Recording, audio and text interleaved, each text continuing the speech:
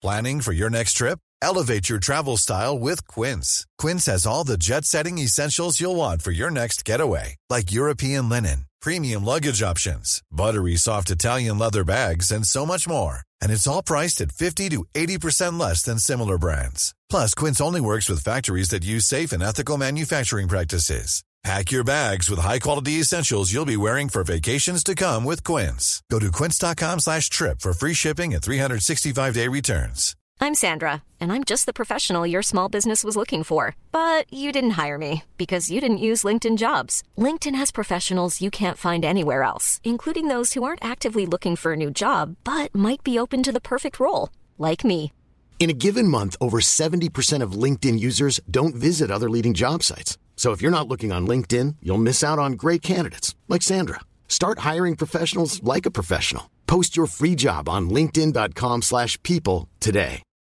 Millions of people have lost weight with personalized plans from Noom, like Evan, who can't stand salads and still lost 50 pounds. Salads generally for most people are the easy button, right? For me, that wasn't an option. I never really was a salad guy. That's just not who I am. But Noom worked for me.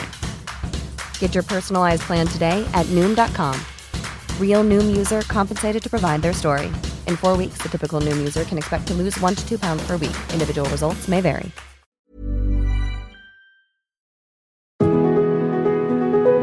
Hello, and welcome to Dwell, a Cersei Institute podcast for homeschool moms by homeschool moms. And today we have a special guest who is a homeschooling dad. Or I should say a former homeschooling dad, because all three of his kids have graduated their family's homeschool. So we want to welcome Dr. Matthew Bianco to our podcast today.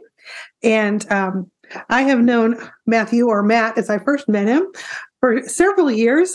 He's in his 8th year of working for Cersei, and he is also one of the head mentors in our apprenticeship program. And Matt and his wife, Patty, who also works for Cersei, have 3 grown children.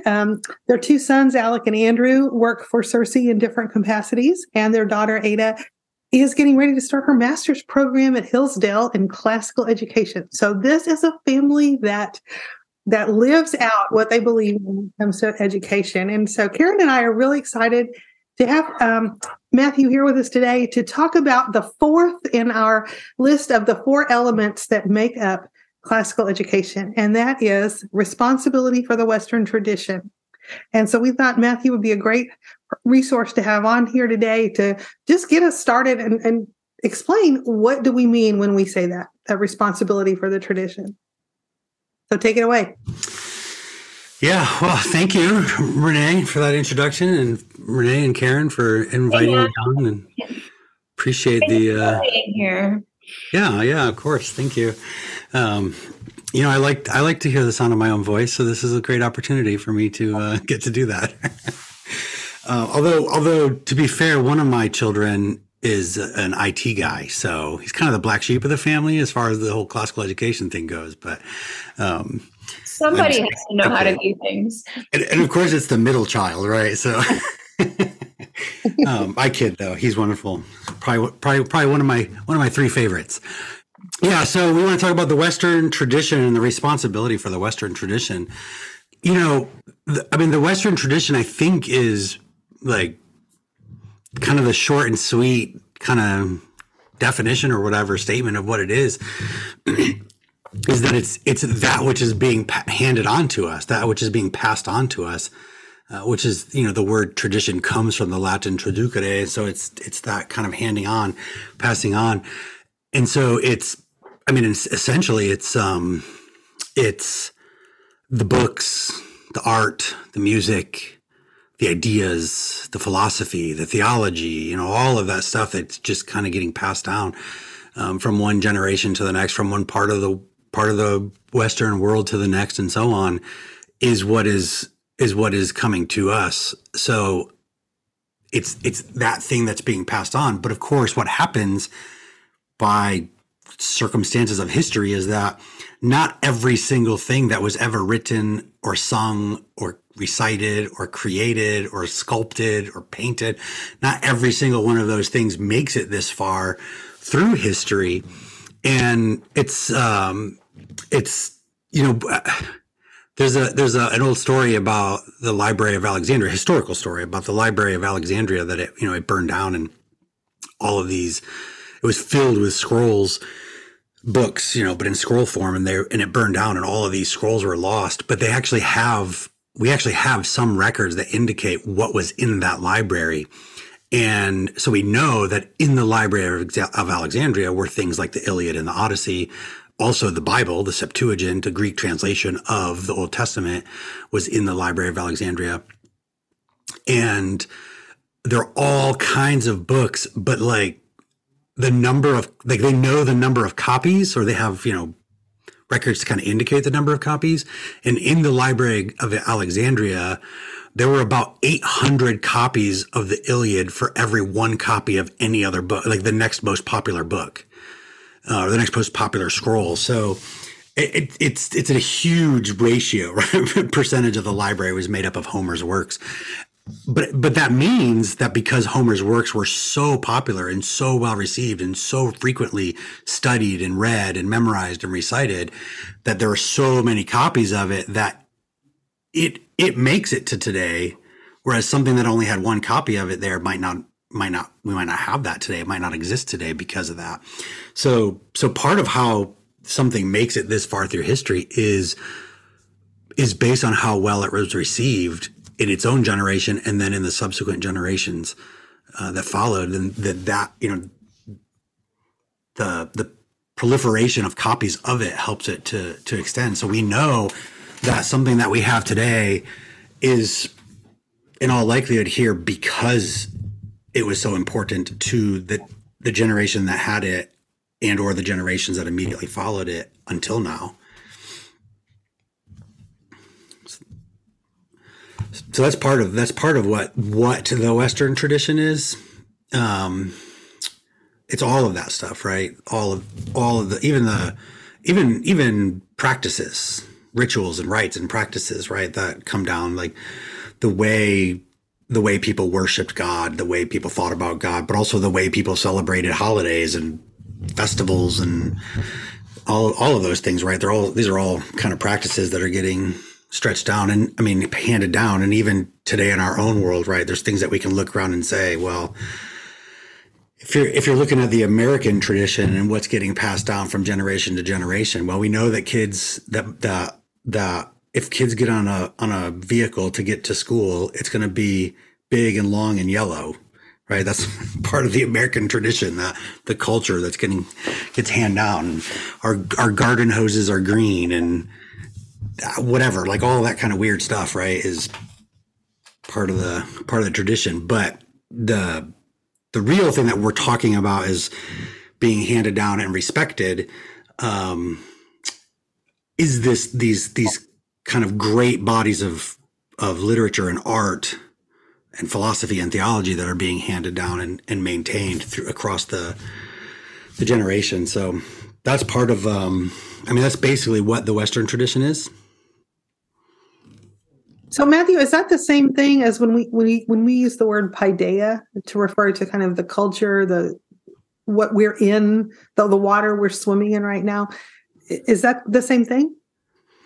I think so. I am thinking that you can almost kind of use those words synonymously. The paideia is going to be inclusive of kind of anything that teaches us. And actually, I think it's in doesn't Doug Wilson have a book called Paideia something Paideia? I can't remember. Anyways, I think it's in his book on Paideia where he used the example of green hoses, and it just stuck in my head. So even there, right? But yeah, I think that there's a synonymousness to it. Although probably when we think of Paideia, we think more about the educational side of it, right? Whereas the tradition, right, we think of the tradition probably as more of the artifacts that get handed down to us, the books, right?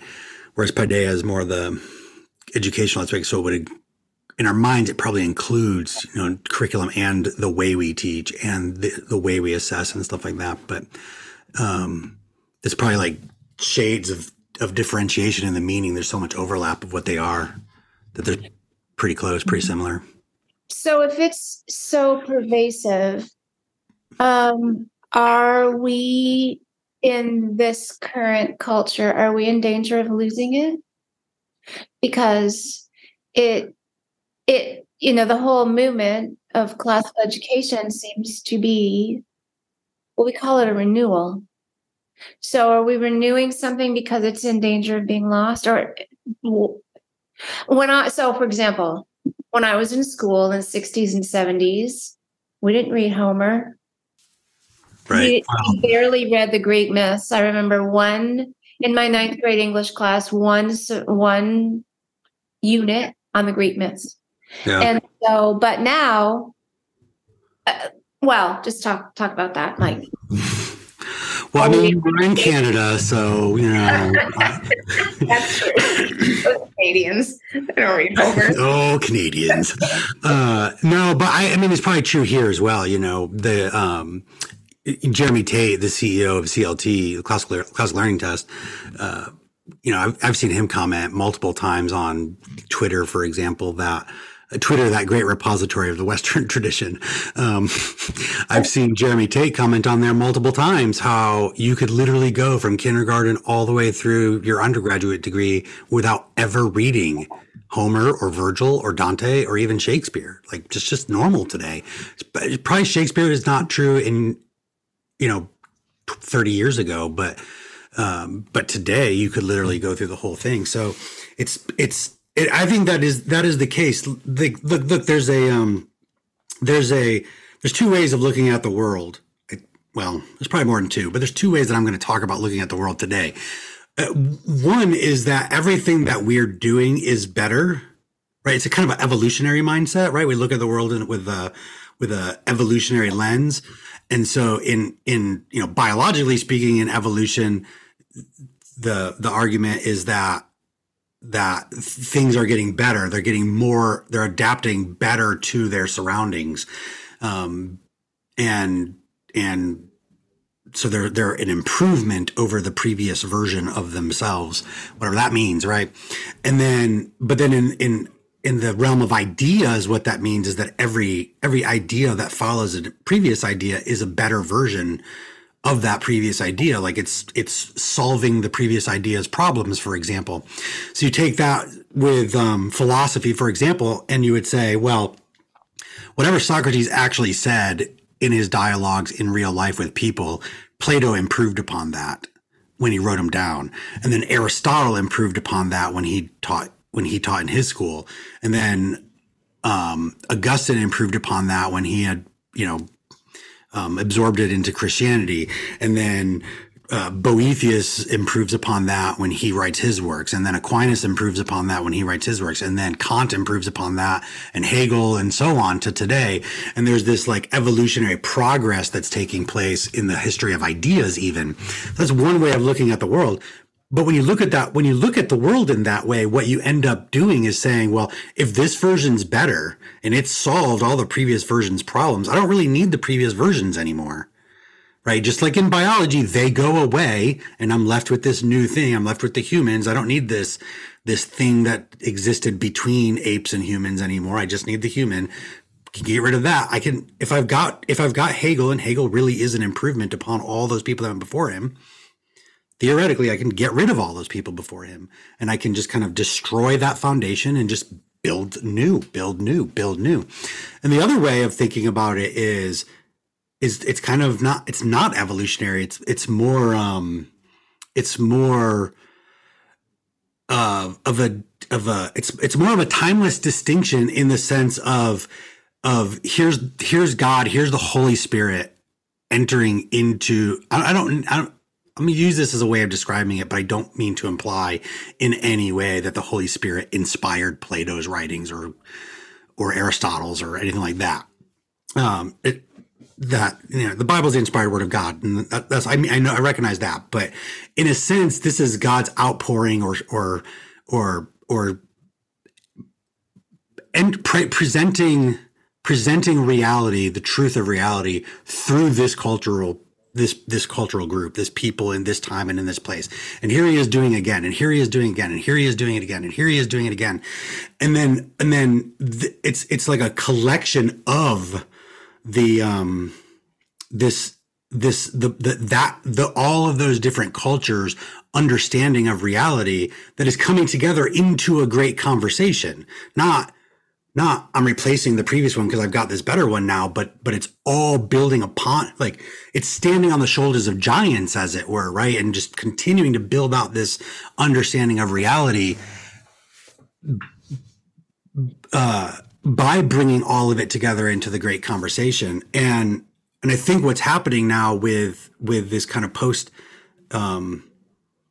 the world that exists post evolution, post the introduction of evolutionary ideas and progressivism, in that sense, has it's infected the way we even view ideas, right? And our artifacts. And so there is this kind of, we can destroy and replace rather than build and stand upon and use foundations as a way of building. And so as a result, I think what you find in the late 19th century and the 20th century and today, and especially today, is this pattern of destroy and rebuild, destroy and rebuild, destroy and rebuild, destroy and rebuild.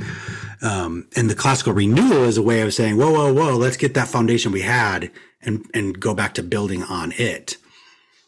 It's good for us. In fact, it's so good for us as Christians to build upon that tradition, to receive that tradition with gratitude and reverence, that respect that in the 4th century AD, so Constantine converts to Christianity and then converts, whatever that means, right? Converts the Roman Empire to a Christian empire, or legalizes Christianity and makes Christianity a kind of a legitimate and an influential force within the empire. And then shortly after he dies, Julian, there's a guy named Julian becomes the empire or the emperor. And Julian was trained in classical, like any classical university in Athens. At the same time that he was there getting an education, so also was Basil of Caesarea and Gregory of Nazianzen. So these two early church apologists, theologians, authors, right, wrote a ton of stuff in school in Athens, getting a classical education at the same time as Julian. They go home and become, leaders in the church and theologians and writers and creating all this stuff. He goes home and becomes the emperor. And one of the first things he does is he passes an edict making it illegal for Christians to teach Homer and Virgil, because the Christians were growing when they were teaching Homer and Virgil. The church itself was growing. It was growing in its understanding. It was growing in its popularity. It was growing in its numbers. It was growing in its its theology was being strengthened. All of this was happening because of this, and pagans were converting in droves, right? And Julian's called Julian the Apostate because he was trying to revert Rome back to a pagan empire. He was trying to undo what Constantine did. So he bans Christians from teaching Homer and Virgil because it was making it impossible for the people to be converted back to paganism. So there's an example where the pagans, the apostates, didn't want the Christians having a classical education, and then the Christians were getting a classical education and using it to grow the kingdom. And now today, we're just voluntarily giving it away. We're just saying, we don't want to teach those pagans. It's bad. We don't need them. They're bad for Christianity. No, they were good for Christianity. The pagans tried to stop it. So, Matt, how do we use the word responsibility for the tradition, and so we have a responsibility to pass down what is worth handing down. And we talk about a conversation with the past. So I'm gonna ask an obvious question, but does that mean we unquestionably accept and approve of everything that our ancestors have done, or are we allowed to say, maybe that practice was not something we should pass down, right? So how do we respectfully and responsibly interact with the past in a way that still lets us cultivate wisdom and virtue right now in the present? Yeah, that's a good question, because obviously there are things written in historical documents, especially in more recent ones, right? Those guys that are kind of being leaned upon for the founding of the United States, for example. Those political thinkers, political philosophers that were being leaned on. There's a lot of things going on there, Descartes and Locke and stuff that is being used to their gateways into a kind of atheism or a kind of rejection of the tradition.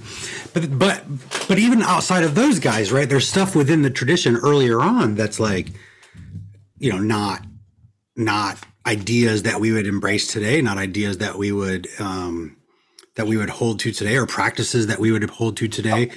And yet the whole tradition still comes to us how it comes to us. And our responsibility has to be to receive the whole thing with gratitude. And then I think is, probably the first response is to receive the whole thing with gratitude. Even, let me use an analogy maybe to make it a little bit easier to see. Like, my family celebrated Christmas a certain way, all when I was growing up, right? From my birth to, the time I left and started my own family. My mom and dad and my siblings and we celebrated Christmas a very specific way. There was a Bianco way of doing Christmas. And I received that. I accepted it. I did it. And then when I started my own family, my wife, who had received and accepted with gratitude all of her family's traditions, those two things came together, and we had to do something about that, right? We couldn't do both of them fully. We couldn't receive the tradition in its completeness and do it and practice all of it, right? So we had to somehow marry the two and unite them in a way that was holistic, that made sense, that was right, that was good. And undergirded and supported the kind of family that we were trying to have together. So in some way, that same thing happens, right? You get these ideas coming from Greek pagans. You get these things coming from Roman pagans. You get these things coming from the Christians, the medieval Christians, the Thomists, and then the Enlightenment and the Renaissance and the Enlightenment, and then modernity, right? All of these things are coming together, and somehow we have to figure out how do we receive all of that with gratitude and yet discriminate in the sense of bring it all together and use it in my life in a way that honors what I've received, but also gives me a holistic and a full view of the world around me. And to some extent I'm not sure that any one of us is wise enough to do that well by ourselves, right? We are like, we have the capacity to do it, right? God has given us the gifts to be rational creatures and reasonable creatures and to discriminate and to make decisions and judgments. But on the other hand, like, I haven't read everything Aristotle wrote or Augustine wrote or Aquinas wrote. So how do I know and how do I know how that fits and how it's been understood to have fit, in the past. So, to some extent I have to be patient, I think, and, open-minded about it, in the best sense of that phrase. But not, I don't want to pass judgment too quickly, right? Like, I don't want to reject Homer and Virgil because they don't make sense to me, only to find out later on that was the exact plan of the atheist of the apostates, right? Was to get rid of Homer and Virgil, and that will stop the spread of Christianity. And then I just fed into his plan, but I just did it, 1,800 years later, 1,700 years later.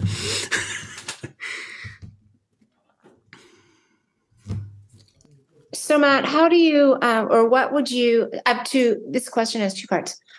For somebody who wants to educate themselves, a mom who wants to educate herself, maybe she hasn't read much. Maybe she's just entering this world of classical education. What resources are there for her? And then where do you start with children who are, let's say, lower elementary and younger? What is the body of work or canon that you start with? Yeah, good question. So,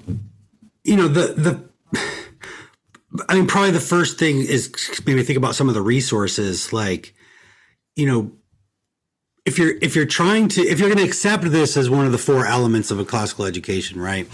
Then what you want to do is attach yourself or find a mentor or somebody who also accepts this as one of the four elements of classical education, who also is or has been working through receiving the tradition with gratitude but also discriminating, right? Like not apologizing for its sins, repenting of its sins, but then receiving it and finding the good in it and doing that work. And so, like you two are perfect examples of that. I think like you love Christ.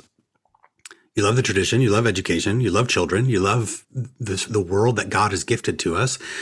And you yourselves are working through that and doing that, right? So listening to you guys or talking to you guys at conferences or whatever would be wonderful.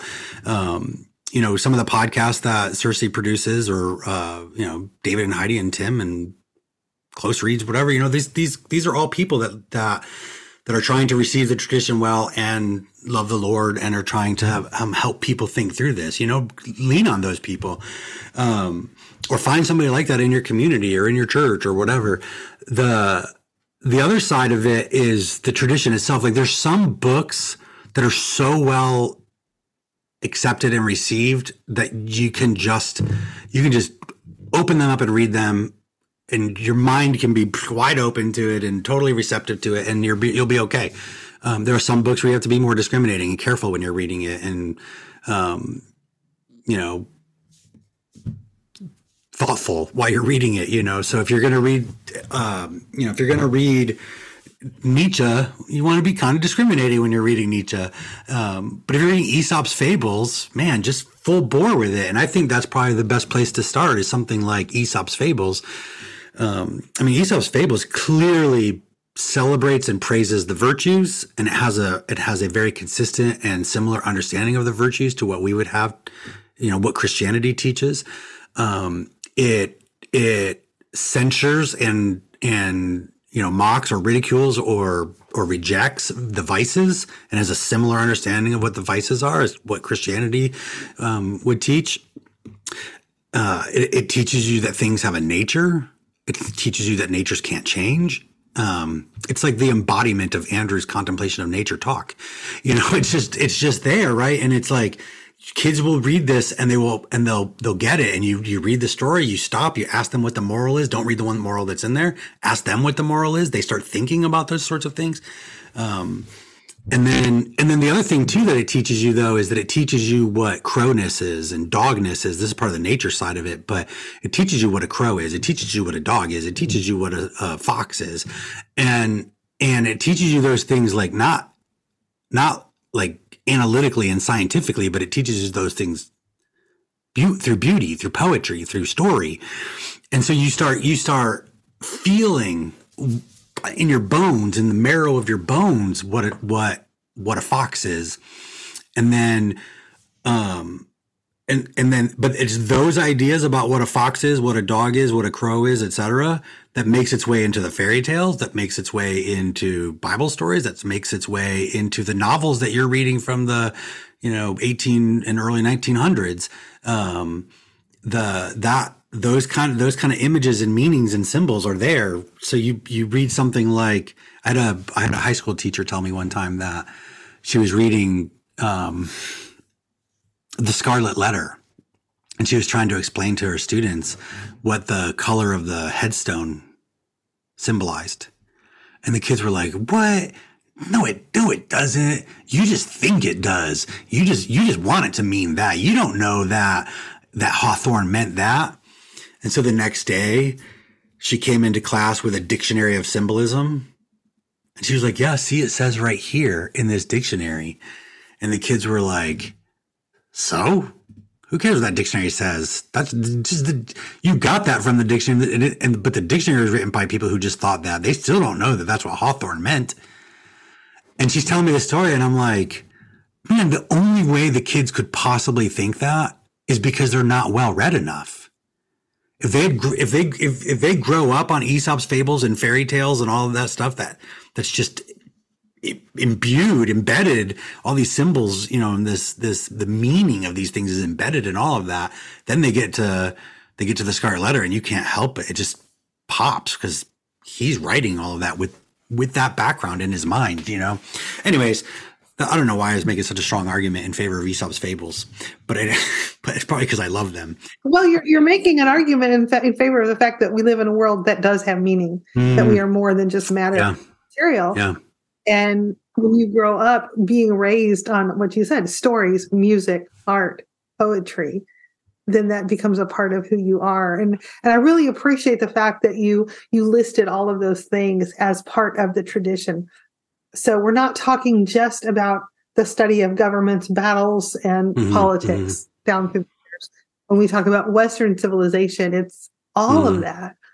And so, you know, when we want to raise children on truth, goodness, and beauty, they need to be exposed to things that are beautiful, like beautiful art and beautiful music. Amen. Right. So all of those things, you know, moms that are listening to this and you're thinking, where can I start? Start with a beautiful painting and talk about it. Start with a beautiful symphony and listen to it. Learn American folk songs, right? Because that's part of the art too. And that has been passed down. So that's all good. So I have a devil's advocate question for you. So Canadians. So is the Western tradition that obviously comes from Europe, particularly Greece and Rome, is that, quote, better than the traditions that come from, say, the East? Like the Eastern time zone, or? Well, I don't mean like Boston. No, I'm much bigger a fan of the East Coast than I am of the West Coast, but only because I live here. So, and you have the New York Yankee there behind your desk. No, like you can't help that, Karen. We love him anyway. I know. I just ignore that big NY. Then say Japan, because for example. I used, with my third graders, Susan Wise Bauer, The Story of the World. Mm-hmm. And that's 4 volumes. And in the one on the Middle Ages, she included in there stories from China and Australia and Japan.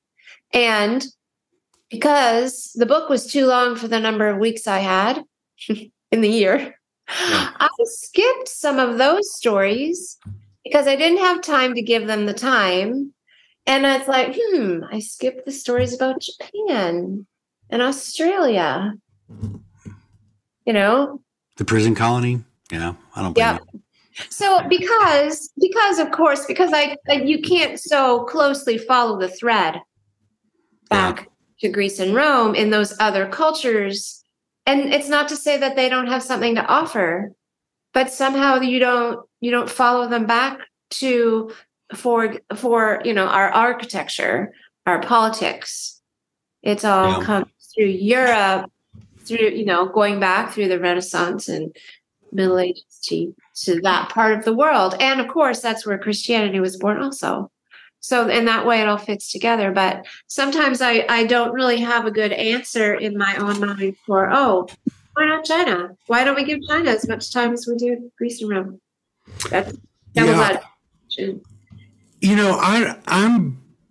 I'm sympathetic to the question of, by choosing Western traditions like Greece and Rome and the medieval Europe, over China and Japan and, Africa, are we declaring one civilization, one culture better than the other? And I'm sympathetic to the argument, to the question, because I've heard arguments for both sides of that, and they both make points worth considering. But in the end, I don't think that has to be the question, because in the end, I think you have to teach people the culture that they're in. And, if I were a classical school teacher in China, I would start with Chinese traditions, Chinese cultural artifacts. I would want them to receive their tradition with gratitude and with reverence and with respect and with responsibility. And if I were teaching in Japan, I would want the same thing. To some extent, again, as an analogy, it's kind of like the family, right? My children learn what it means to be a Bianco long before they ever learned what it meant to be a Kern or a Mathis or a Smith or a Johnson or anybody else. They learn what it means to be a Bianco, and then they learn what it means to be a Bianco in somebody else's home, because that looks different. And then they learn what it's like when they're in that home. They learn how to, having a sleepover or something, right? They learn how those people do their things, and then they get married and they learn how to do it in both families and bring it together, and all of that stuff, right? There's and it spreads, right? It spreads from their home to their neighborhood to the state to the country, and then to Europe, and then to Greece and Rome. Their understanding grows, but it's following this. Let's call it a river. They're following this river back to its headwaters, and in some sense, that's what's happening that same sort of pattern needs to happen in China or Japan or wherever, right? They need to follow the river back to its headwaters. The thing is, I think that headwaters eventually end up back in the Middle East, and you end up back in Genesis somewhere, right? And then from there, Again, follow the river analogy, right? You have these 4 rivers that come out of Eden and they spread to the 4 corners of the earth. You follow your river back to its headwaters and you're all back at the same place. But now that I know my river, I can go down whichever other river I want. I can go down the river to, if I'm coming from the West, I can go down the river to China or down the river to Africa or over to the Slavic world or wherever it would be. In the analogy, and the person coming from China can follow the headwaters back up and then go down into Africa or come to the West or whatever. I just feel like that's probably the appropriate way to do it. So that I think the reason we need to do it this way is because this is where we are. It becomes tricky, right? Because if you're living in America, but you're part of a religious tradition that's different, right? Like, there's a lot of Russian Orthodox people in the United States or Muslims, Jews, whatever, right? Like, how do you, or Chinese people, right? How do you, and you're putting your kids in a classical school, how do you orient that, right? Like, how do you find yourself to respect the Western tradition as a whole, but I'm also attached to this other tradition through my religious beliefs or through my, my familial background. I think there it gets a little bit more complicated, and yet the Chinese family living in the United States or the Jewish family living in the United States or the Orthodox Russian family living in the United States, they're still living in the United States. And this is the tradition they're going to be a part of, or they're going to grow up in, and live in. So this is the tradition they have to learn. But that doesn't mean you can't do the other stuff at the same time, just they're in pieces or whatever. Right. But yeah. That's helpful. Thanks. So we've been going about 35 minutes. Anything else that that we didn't touch on that's really important, or Renee, do you have any other question? No, I thank you. And I hope the moms are encouraged to hear this, that it's maybe not as hard as you thought it was, but it's also maybe more important than you thought it was as well. Yeah. And I just want to say, I think, Renee, you expressed the how really well, right? Like, just do it. Just read the stories. Just listen to the music. Just look at the paintings. But let me just add this as a note, right, to hopefully encourage you in that endeavor. You don't have to understand it. You don't have to be able to explain it. Especially with younger children, but really anybody. If this is your first time encountering a painting, you don't need to analyze it. Just enjoy it. Just experience it. Same thing with a piece of music. You're trying to listen to Bach. You don't have to understand the mathematics of Bach or whatever. Just enjoy the beauty of the music. Or no, let me not even say it that way. Just experience the beauty of the music. Sometimes it's not beautiful to us the first time out. Sometimes we don't enjoy it the first time out. Sometimes this 7-minute symphonic piece is boring to me. And I have to just experience it. And then by experiencing it, I can learn to enjoy it over time, right? And, so you don't need to be able to explain any of the Aesop's fables or the fairy tales. You don't need to explain the symbolism, the archetypes, none of that stuff. Just experience them, whether it's the stories or the music or the artwork, whatever it is. Just have those experiences, and you're participating in the tradition, and you're receiving it with gratitude and responsibility. And then later you learn to discriminate and. Yeah, that's really helpful. And then comparing. That happens so naturally with children. Yeah. When they're reading a fairy tale or something, and then they say, "Oh, that's just like that other story we read." Mm-hmm. Mm-hmm. And it's just so organically. Everything that they experience doesn't have to be a lesson. And it's the science of relations from Charlotte Mason, right? Like when they start making those kinds of connections, that's where that natural sense of wonder grows and strengthens, and they become more and more interested in those things. I just read in Norms and Nobility, chapter 11, David Hicks talking about that's how you cultivate a sense of wonder in a school where students will be motivated to learn, not by grades or by rewards or punishments, but by a natural sense of wonder, is by letting them learn to make connections, letting them make those connections. Charlotte Mason's Science of Relations. That's what I wrote in my margin. What? He ripped this off from Charlotte Mason. So that would be a good place for people to look that up. Charlotte Mason, the Science of. Yeah. Thank you for being with us, Matt. Thanks for having me. Appreciate it. You guys are wonderful. You've given us other things to think about, and can do this again with you sometime.